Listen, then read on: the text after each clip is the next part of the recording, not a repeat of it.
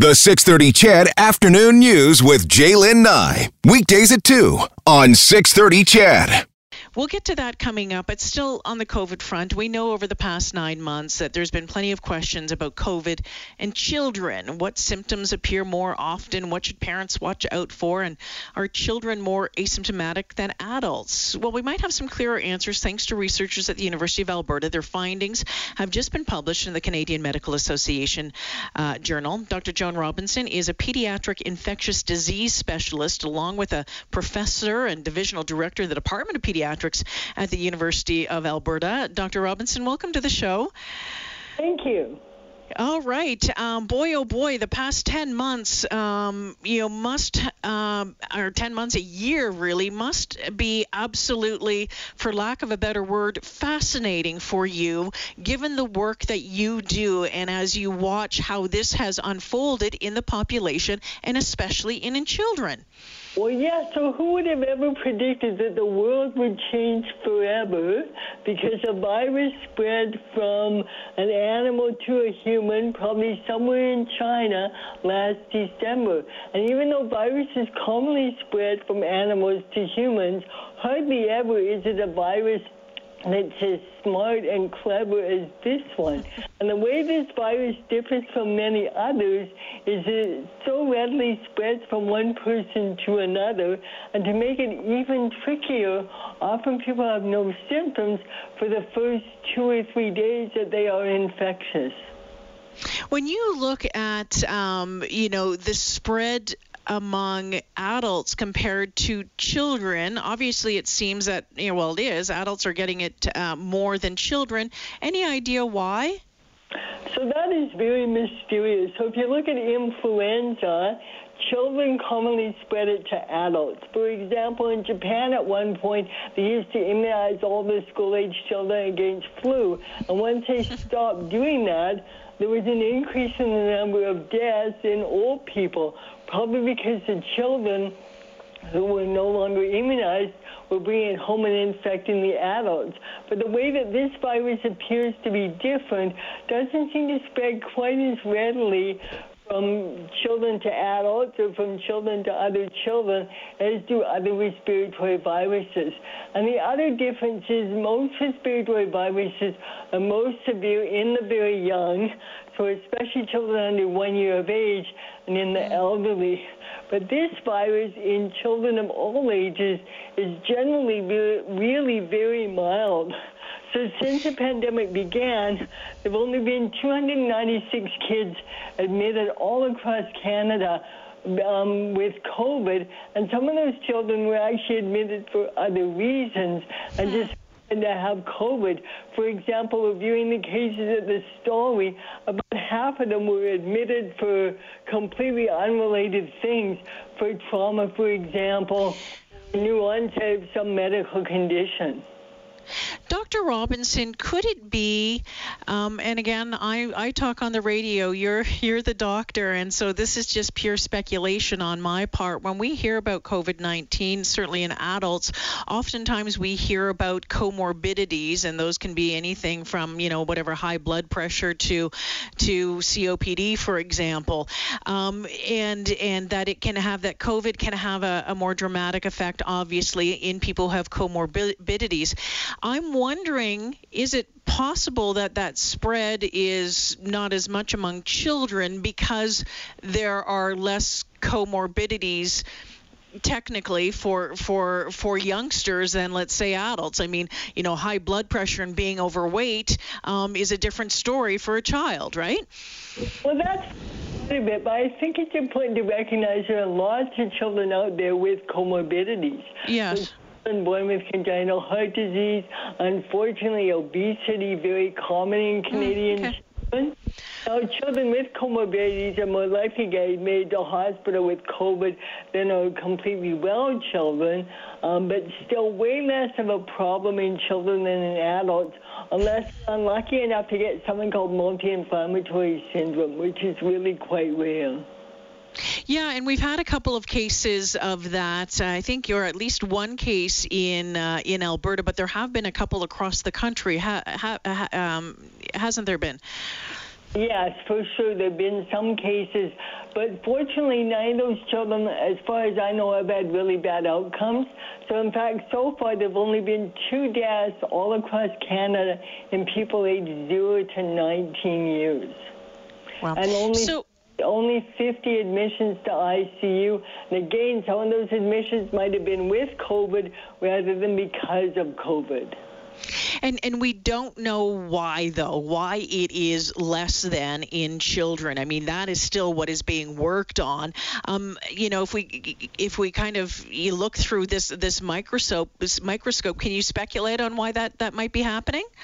One theory might be that children have more recently been infected with other coronaviruses, so may actually still have a better immune response to COVID-19 than do adults who've not seen the other coronaviruses often for years and years. But that's only a theory so far. Yeah.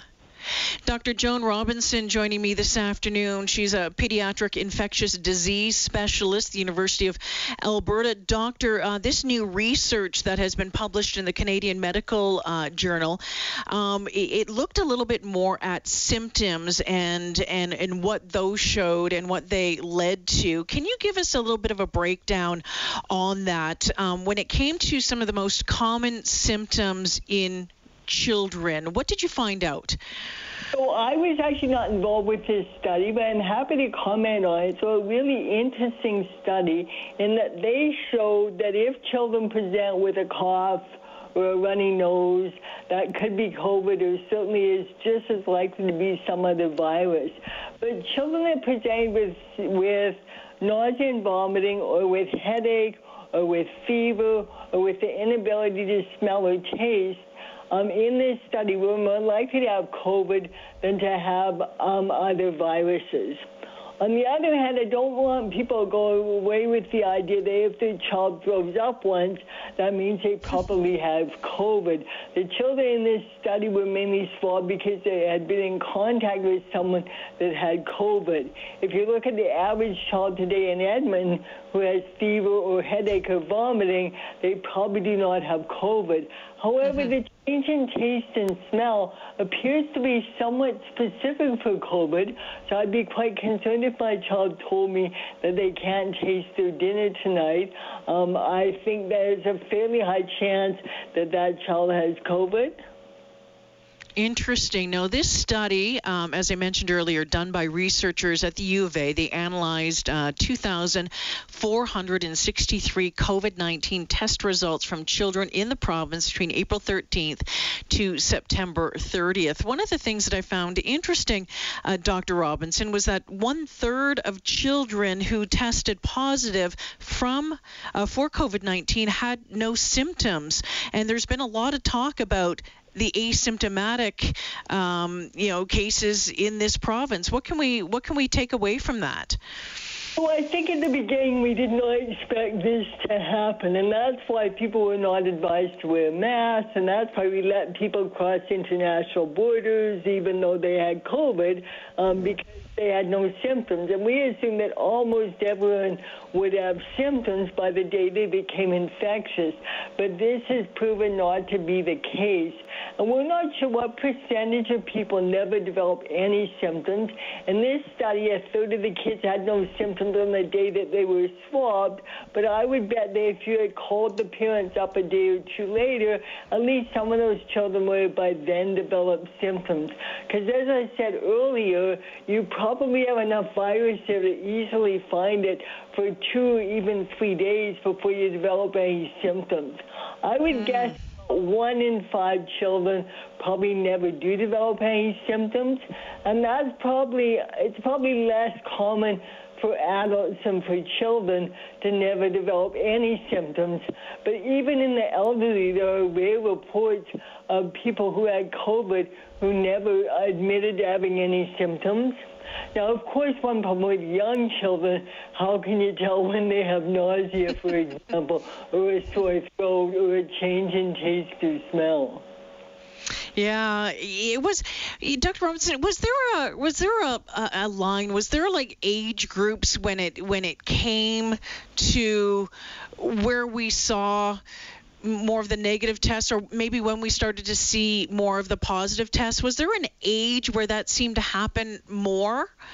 Well, in this study, they didn't actually look at that in great detail. Okay.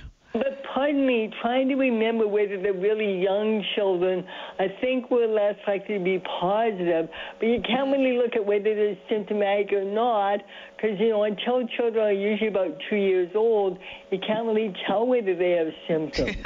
Yeah, interesting. So it's not some of the symptoms. So what can we learn from all of this, Dr. Robinson? So I think if your child has any symptoms on the very long list of possible COVID symptoms, you have to consider the possibility that they might have COVID. So certainly don't go away from this with the idea that if they have a runny nose, you don't need to worry about COVID. However, you then have to decide whether your child should get tested or not. So, basically in this province, there are two options. You can get your child tested. If the test results come back negative, then the child no longer needs to be isolated. If you decide not to have your child tested, normally they should be isolated for 10 days. However, in the schools now, they have created exceptions where if you're only one symptom on a particular list of symptoms, then they don't need to be tested as long as they don't develop any other symptoms, and they can go back to school when that one symptom is gone.